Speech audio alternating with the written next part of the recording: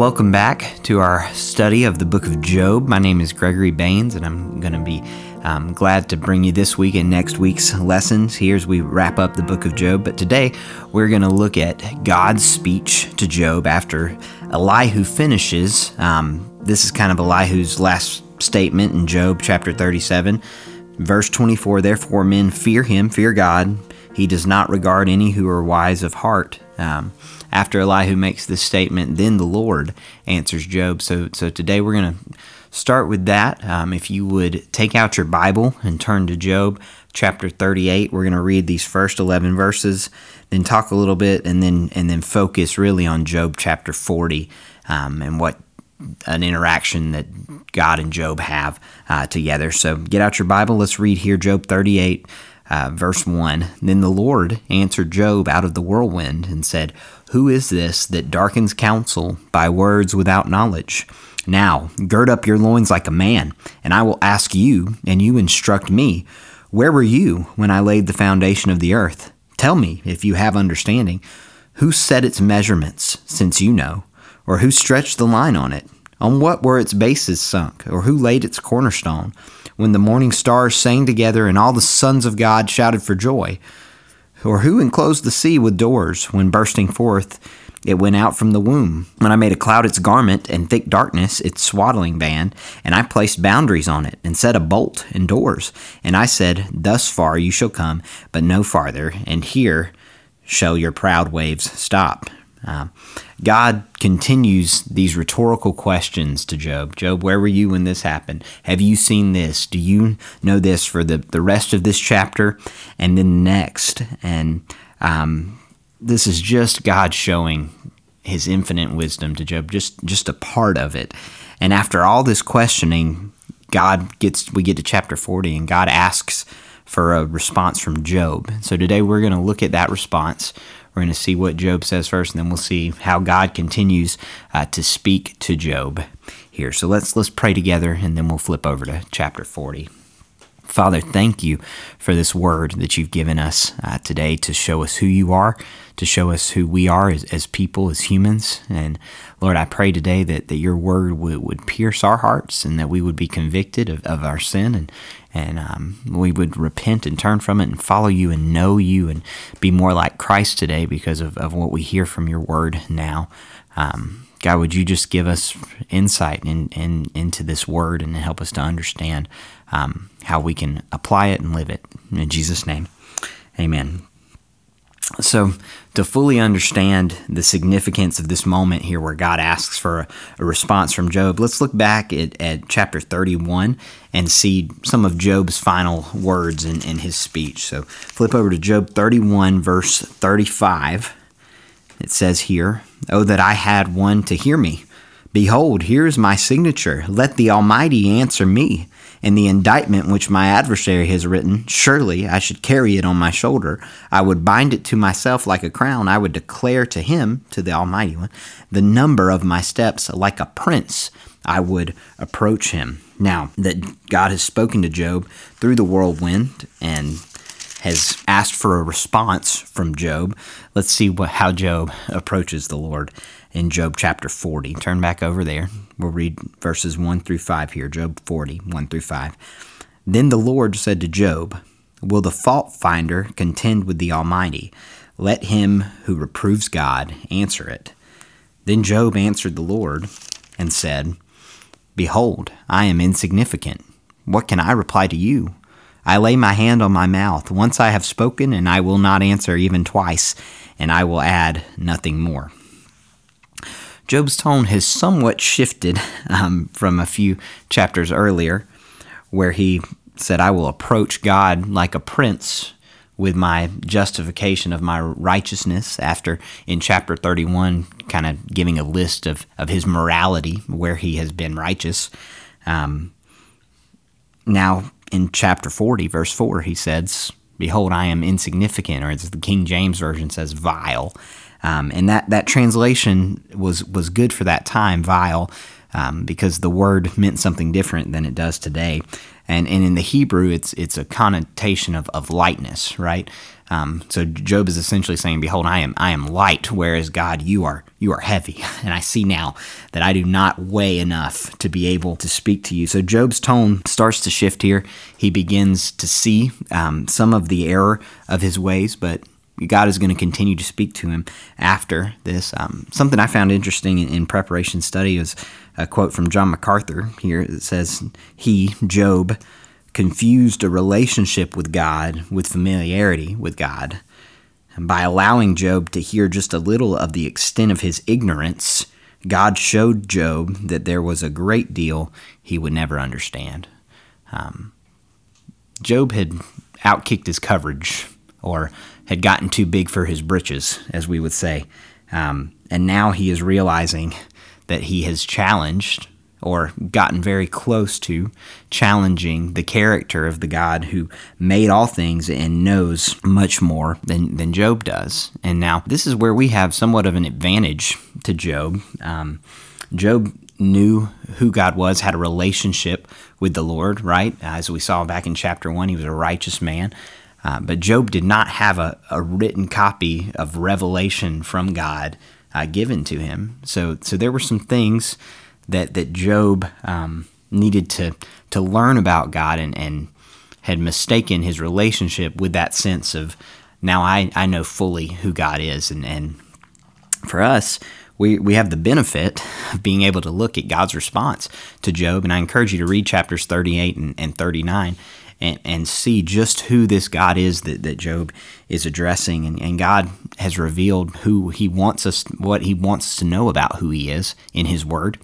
But the fullness of the Lord, we are not able to comprehend still. But we do have an advantage to Job. So take advantage of your advantage. Get into the Word, see what God has revealed about himself to us. This is something for us to know. Let's not just assume that because we have made a profession of faith and have a relationship with the Lord, that we know fully who he is, or have pursued him and knowledge of him enough. So let's continue to pursue God in his word and take advantage of that blessing, that grace that God gives us in his word. So back to Job. He is beginning to realize some of the error of his ways. And then in verse 6, God continues speaking. So Job says, I'm covering my mouth. I'm going to shut up. I have nothing to say. I am light. I am insignificant compared to you, God. And then God answers Job again. Verse 6, Then the Lord answered Job out of the storm and said, Now gird up your loins like a man. I will ask you, and you instruct me. Will you really annul my judgment? Will you condemn me that you may be justified?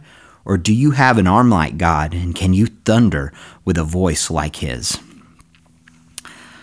Somewhere in the midst of Job's suffering, from the beginning, where his response was, the Lord gives, the Lord takes away, blessed be the name of the Lord. After his friends come, and there's the speeches and the argument back and forth as Job is justifying himself and really addressing God, he either crosses a line or gets very close to crossing that line. And this is why Elihu rebukes Job so sharply, and then why the Lord rebukes him now and answers him now in this way. Job, in an effort to justify himself, based on verse 8, had almost, if not fully, challenged the character of God, and if not by his words, with his heart attitude, as we'll see next week when Job has to repent. But Job has crossed a line or gotten very close to crossing it, and so this is why God puts him in his place in such a strong way. When the question that Job asks is, where is my justice? God comes in with, this is who I am, Job. You don't understand. You are not me. You are not wise. You are not there. You don't see the full picture, and never really gives Job an answer for why he's suffering, which was Job's question. Now, this kind of leads me to think, is it wrong then for us to ask questions of the Lord? Certainly not. We see that all throughout Scripture, and God does not come with a strong rebuke when those questions are asked. He is not threatened by our questions, but there is a difference in going to God with questions. Why, Lord? Help me to understand. Lord, I have this question for you, versus an accusation. God, you are unjust. Or Lord, this is wrong that is happening to me, and questioning the goodness and character and nature of God. But it is actually a response of faith when we go to God with the questions, because we know He's the one with the answers.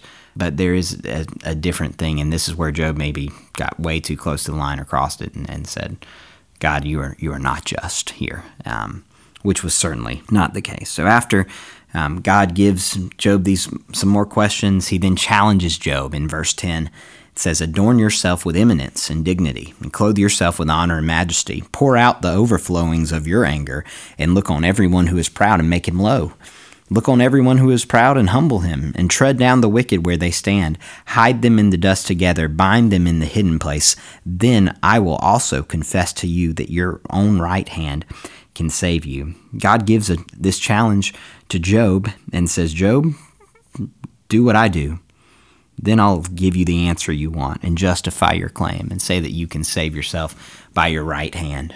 I wish I could give some kind of example comparison here, like we're in kindergarten and God's got a wall full of doctorates, but that doesn't even begin to illustrate how insignificant we are compared to God. He is adorned with eminence and clothed with honor, and He looks on the proud and humbles them, and makes them low. He hides them. He can do all these things. And if you read really 38 through 41, you'll see how great the Lord is. And this is what Job needed to see as well. This was the answer that God was gracious to give him. And this was a grace here, even though it feels harsh or like a rebuke to Job. This was God explaining and revealing His nature and character to Job, and showing Job where he has erred. It was a kind thing of the Lord, a gracious thing of the Lord, to show Job where he had faltered.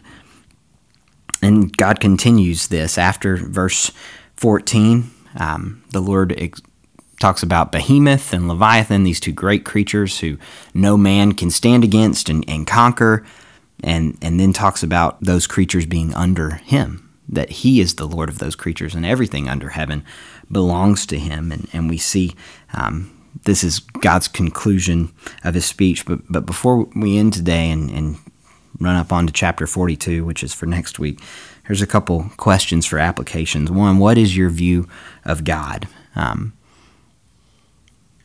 Do you feel like God owes you something? Does the Word of God inform who God is to you, or have you kind of decided and built a God in your image that you want to worship? Let's, as believers, let God's Word tell us who He is. Let it instruct us. Let us be reminded of the greatness of God and remember our insignificance. And the only thing that makes us significant is that our Creator calls us significant to Him. He is the one who does that. And let's remember the graciousness of God to Job in this. God is so kind to answer Job's question with just a huge barrage of examples of the wisdom and greatness of God. And that's what we need to be reminded of today. So take time, get in the Word, remember how great God is, and let that change your view of who you are and your problems and all your suffering. Look to the Lord for those things. So after God speaks to Job, He talks about the creatures, and then Job has a response to the Lord that we will look at next week. But let's go to the Lord in prayer and thank Him for His answer to Job that was not the answer Job expected, and pray He'll help us to understand suffering better because of this. Lord, thank You that You are great, that You are wise, that You are there at creation, that You are over all things, that even the great beasts that no man can stand against, God, You rule over all, and You know so much. And Lord, we know that we don't understand suffering and other things, God, and thank you that you are a trustworthy God who, even though we don't understand, Lord, we can trust your character and your goodness, and pray that you would help us to do that in the midst of suffering. Many, I'm sure, hearing my voice now are in the middle of some suffering or have been through it, God, and I pray that you would give us grace to have a faith-filled response that is trusting of you, that we don't question your character and your goodness, but instead we run to you and submit ourselves before you and trust your grace and mercy. I pray for my brothers and sisters that we would view you rightly, all of us, and that we would get our view of you from your word and not make a God in our image. Lord, would we trust you and see your greatness this week? And would you be kind to us in that? In Jesus' name, amen.